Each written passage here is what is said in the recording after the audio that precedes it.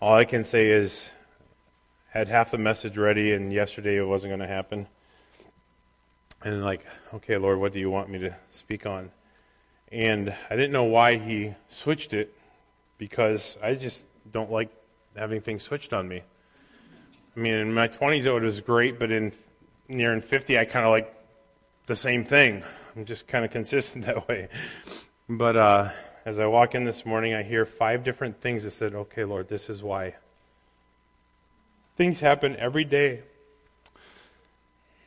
that we would not choose, right? Anybody happen to in the last week or 2 things that you would not choose?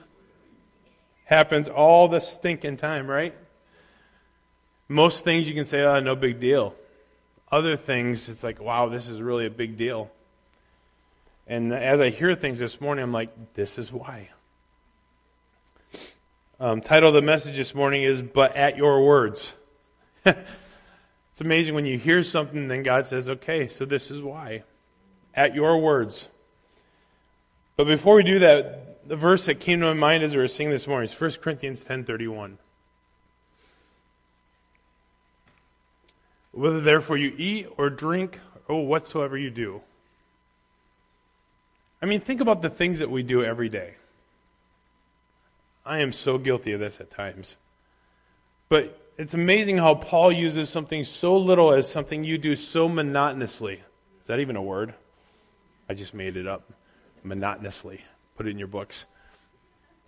But something that happens so constant. Eating and drinking. And then he says, well, whatever you do it how? To the glory of God. So when you got up this morning and your spouse says, hey, did you? And you and the fight started, did you do it to the glory of God? When you went out there and had some wrong thoughts, was God glorified? When you think about relationships in your life, was God glorified? I mean, I don't know about you, but that's real, right? Let's be honest. Every day is an opportunity to bring glory to God through everything that you do, every action and reaction, every thought. And he says, do it all to the glory of God. Wow. It's like jab the knife in, and it's like you had that wrong thought. Ooh, yeah. It just feels that way sometimes, doesn't it? Because we know that what we're doing is not to the glory of God at times. But have you ever struggled with trusting God? Have you ever struggled with it? I have. Still do from time to time. The little things, the daily things, the big things, the little things, the things I planned, the things I didn't plan. It's a struggle. I think it really doesn't matter the situation. I think all of us have struggled at one point or another, or are struggling right now to trust God through a circumstance. Sometimes because we can't see the outcome. I mean, I don't know about you, but there's a narcissist in all of us. We got to control the outcome, and when you can't control the outcome, it just gets bad. Sometimes it's because we think we don't have the skills or abilities required to do what we need to trust God for. Sometimes it's because we think we know better. We got this, God. I know most times, we trust you. I got this one. I don't need you for this one. This one I got. Really. I'm reminded how much I don't have it.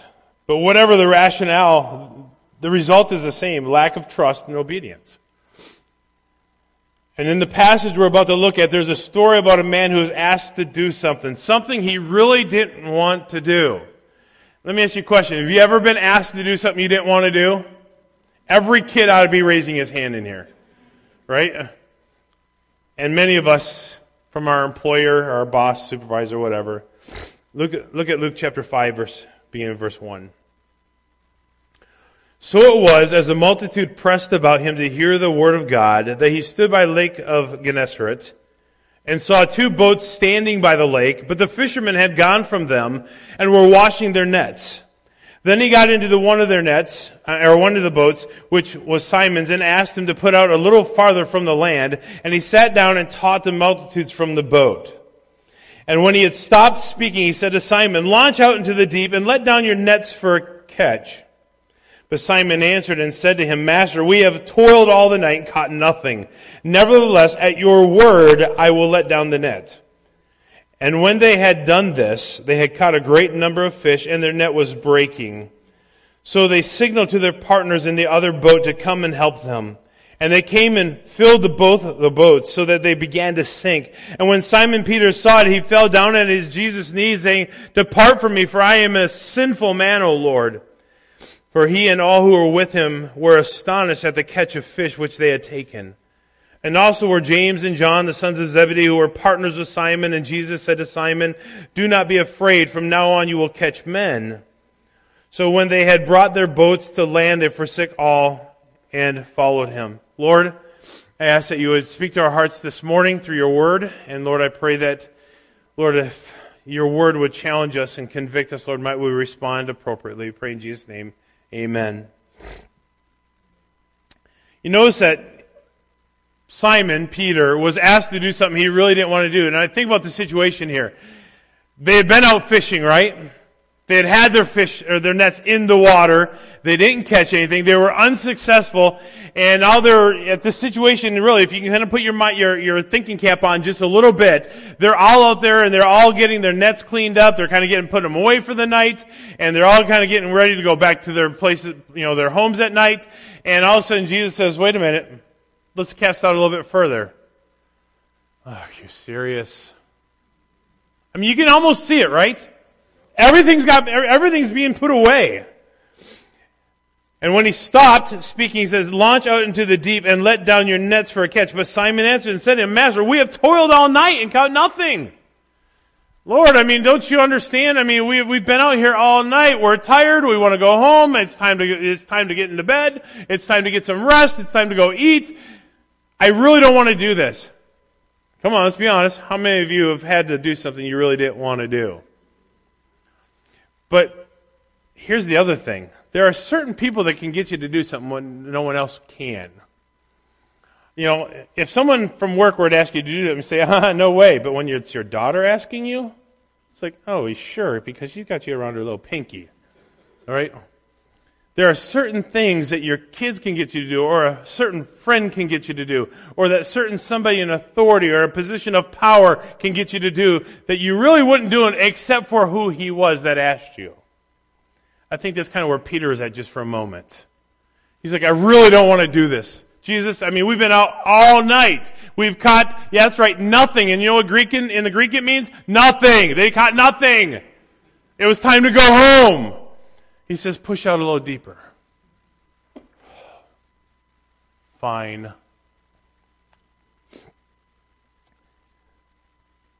Maybe you've been there. You find yourself still sinfully hesitating the obedience of one who told you to do something. The crowd was pressing in. They want to hear what Jesus has to say. He's done speaking. And they're all ready to go home. But he's summoned to do one more thing. So, let me ask this question, because this is the question that came to my mind as I read this again this week.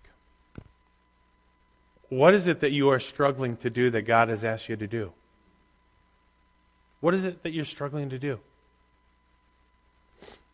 Does it have to do with a relationship? God is saying, I want you to invest. Oh, Lord, I've already done this before. This ain't going to turn out good. This is going to get bad. And he says, yeah, but do you love me? You need to show love. Or it's an illness. Man, I've dealt with that one here of late, right? One more thing. Man, Nick said it to me this morning. He goes, man, we couldn't wait for 2020 to end. Could not wait. I'm telling you, I can't wait for this year to end. 2021, it is holding on for dear life. I'm just ready to wake up and feel good. My shoulder won't hurt, my foot won't hurt, and you fill in the blank for whatever hurts on you. It's just, I'm ready for this thing to be done. And yet it's holding on for dear life. Are you trusting God through it? Or is your mind and focus on the problem rather than the project? I don't know about you, but that's hard. But what is it that you're struggling to do? Because I think this is where the story takes on real life meaning. Because every one of us are struggling in areas of trust to God to do something that He's asked us to do. Maybe it's enduring something He's asked you to go through. Maybe it's handling a situation that He's allowed in your life. But what is it that is hindering you from complete obedience and trust? What is distracting you from going all in? Ask that question. Are you all in or are you just partially in? Think about it. Because I think there's a lot of people who think they're all in and they're only partially in. Is it you? I don't know. You and God know that. I don't know about you, but there's distractions all around us. There's another story I want to turn our attention to just for a moment. In Numbers chapter 13. You remember this story? You don't have to turn though. I'll just kind of highlight it for you. Numbers chapter 13. He says, I want you to go get the land that I am what? Who knows the words? I am giving you. Thank you, Bill. So he says, this land that I'm talking about, it's already yours. I mean, it was already there. Can you imagine this just for a moment? He goes, I want you to go into this place and I want you to occupy it. It's yours. I'm giving it to you. And so they go and they check it out and they says, but there's giants. Think God didn't know that? He knew that. He says, but there's big walled cities and fortified walls. Yeah, so what's your point? See, as long as our eyes are focused on what doesn't matter, it's going to distract you and stop you from getting what God has for you. And so often where eyes are on all the buts, there's always going to be a but. Always. In every circumstance of life, no matter what you face, no matter what you attempt, there's always going to be a but. And that but may be an illness, it may be a distraction, it may be a disease, it may be, a relationship that broke, it may be any number of things. There's always going to be a situation that's going to arise that say, well, God didn't know about this circumstance, so therefore it's going to give me an out so I don't have to do this. No, because God never wakes up in the morning, scratches his head and said, I didn't know that was going to happen. He knows all things. And the reality is He wants us to trust Him regardless of the circumstance.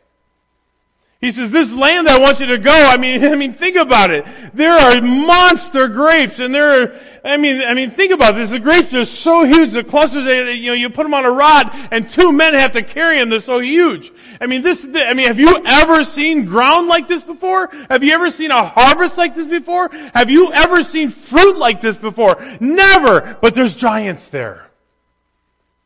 And he's saying, so? I already gave it to you. It's already yours. All you have to do is go take it. But we just don't trust Him. What is God trying to do in your life? If you would but trust Him, the blessing would come. And by the way, the blessing doesn't always mean you're going to get what you want. We kind of distract that from God's plans as well. We kind of think, well, if I just trust Him, He's going to give me everything I want. No, it's not just give me Jesus. Let's get back to our story there in Luke chapter 5 just for a moment. And as I just highlighting from the story in Numbers 13, 5 characteristics. Peter's circumstance, there's always going to be circumstances. And the circumstance for Peter there was verse 5. But Simon answered and said to him, Master, we have toiled all night, caught nothing. They had a hard work all night. The other fishermen were already washing the nets, putting them away. They caught nothing, and nothing means nothing.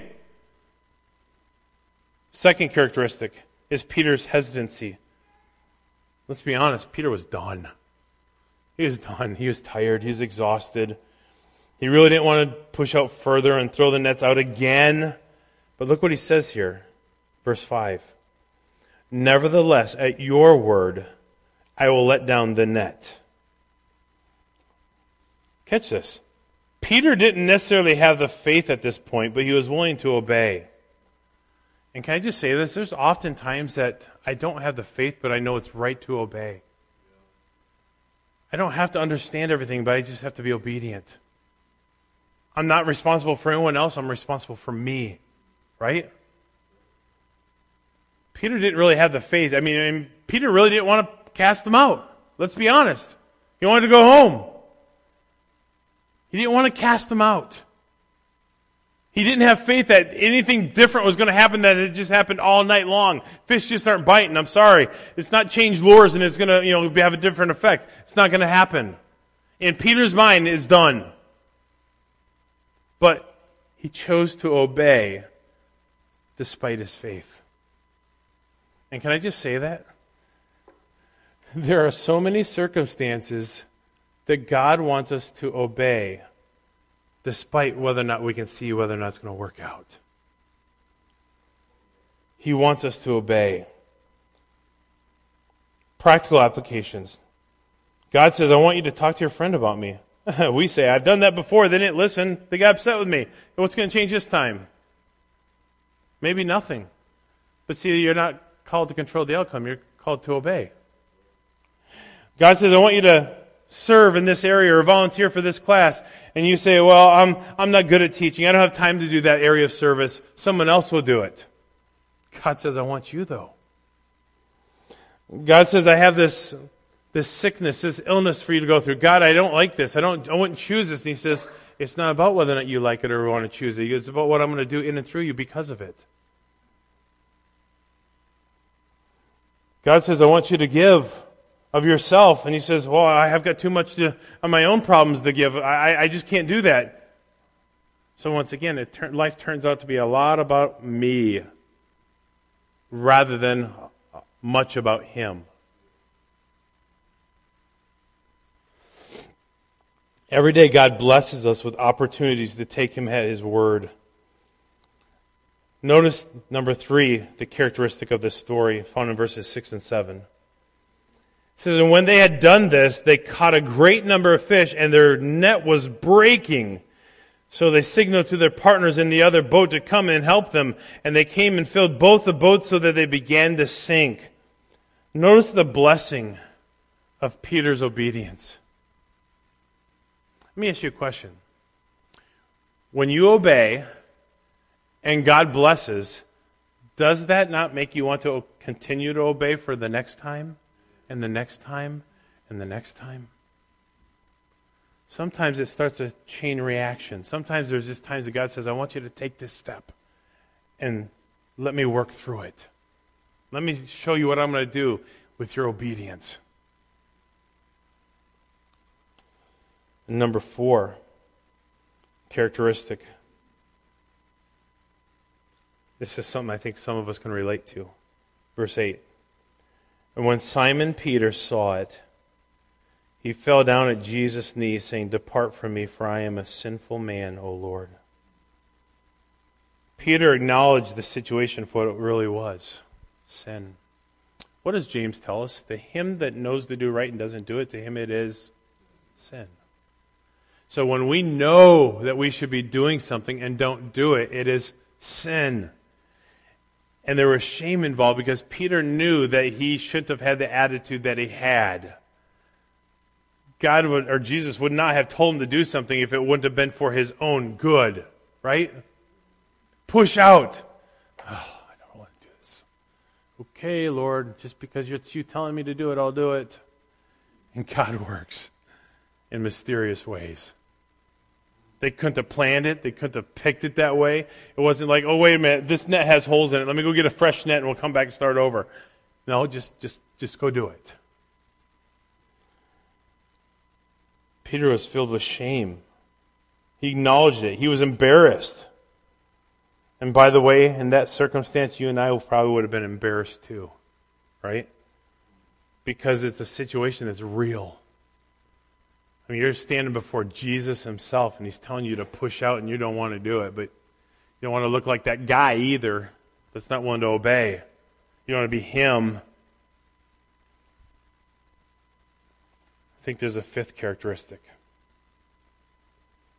And this is, I think, something we all need to look at just for a moment. Verse 10. It says, verse 9. For he and all who were with him were astonished at the catch of fish they had taken in. And so also were James and John, the sons of Zebedee, who were partners with Simon. And Jesus said to Simon, Do not be afraid. From now on you will catch men. That first part, do not be afraid. For a moment, I can imagine that Peter was afraid. He's standing in the presence of Jesus.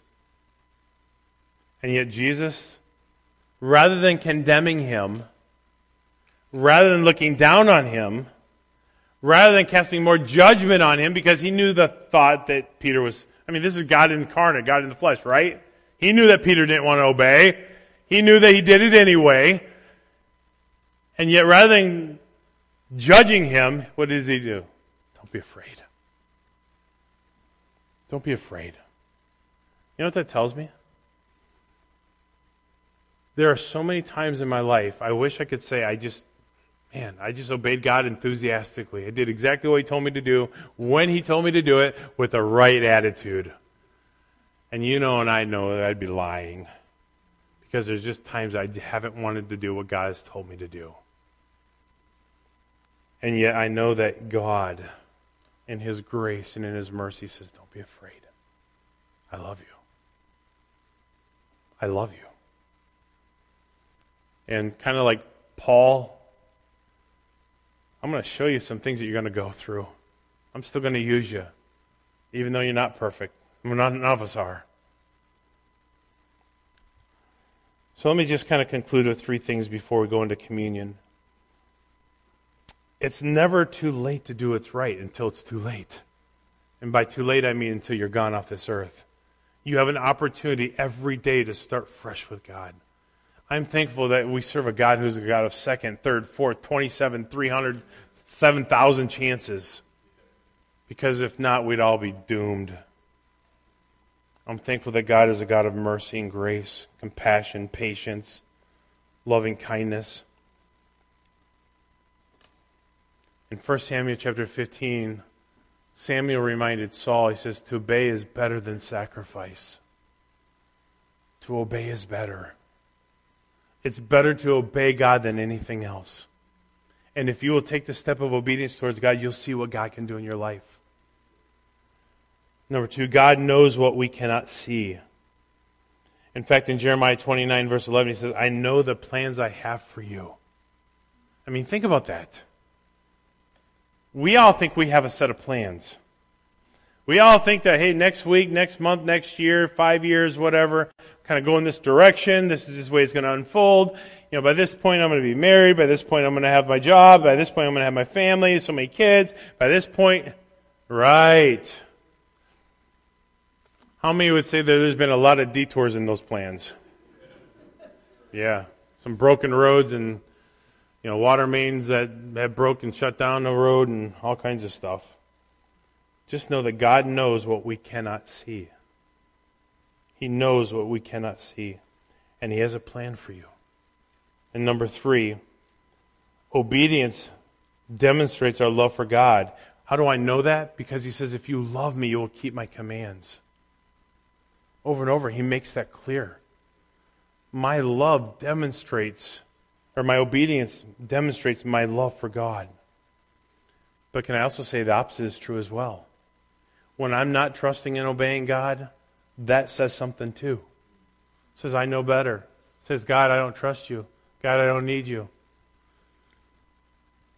But I know that we do. Maybe you've experienced that as well. And look what happened when they saw God work. Verse 11.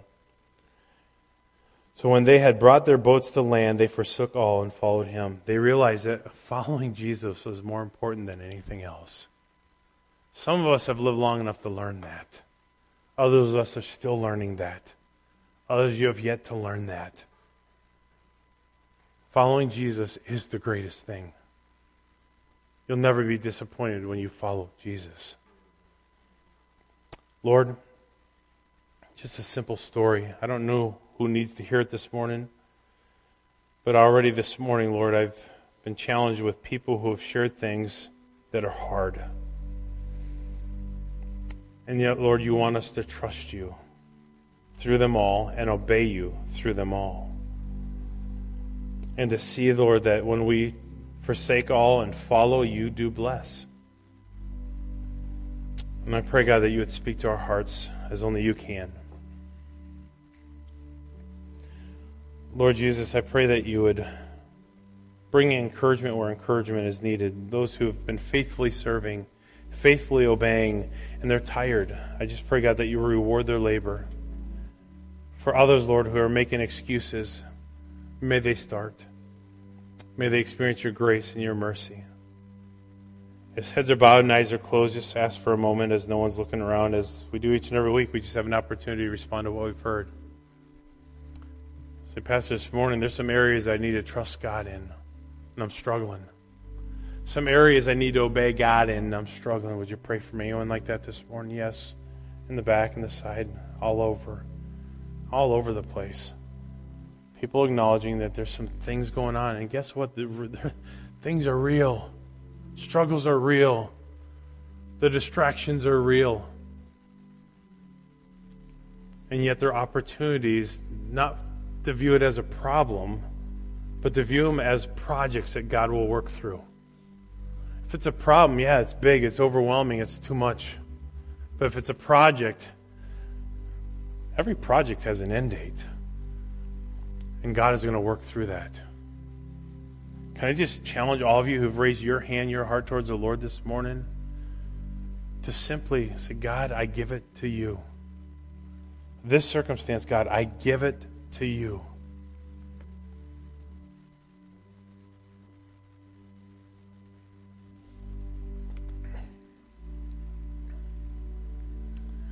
What is it that you're struggling with? What is distracting you from going all in? Don't pretend you're all in if you're not. Don't fool yourself and deceive yourself into thinking you're all in if you're not.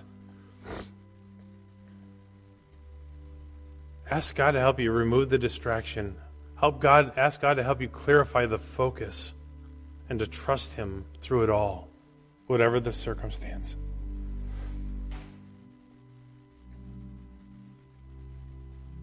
Anyone else say, Pastor, pray for me? That's some things I'm struggling with. Yes, in the back, in the front, on the side over here. Yes. Yes, over here on the side. Just take this moment. Yes, in the back. Yes, at this moment, just take a moment right now and say, God, you know it is. You know what it is that I'm struggling with. God, you know what is distracting me. God, you know what it's been that I've not trusted you in. You know this area of obedience I've been struggling with. Just surrender it this morning.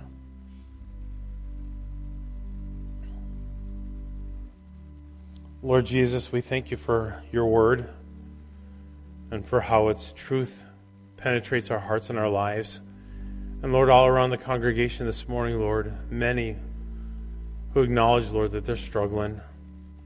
Areas of trust, areas of obedience, distractions, Lord. I pray, God, that you'd help us to remove those distractions, Lord, that we would clarify what you have for us, Lord, to take steps of trust and obedience, Lord, where we've struggled in the past. Be with each one who's raised their hand, their heart towards you this morning, Lord, that you would just give victory this week. Might we sense your presence at work in our lives, and we'll praise you for it, for it's in Jesus' name we pray. Amen.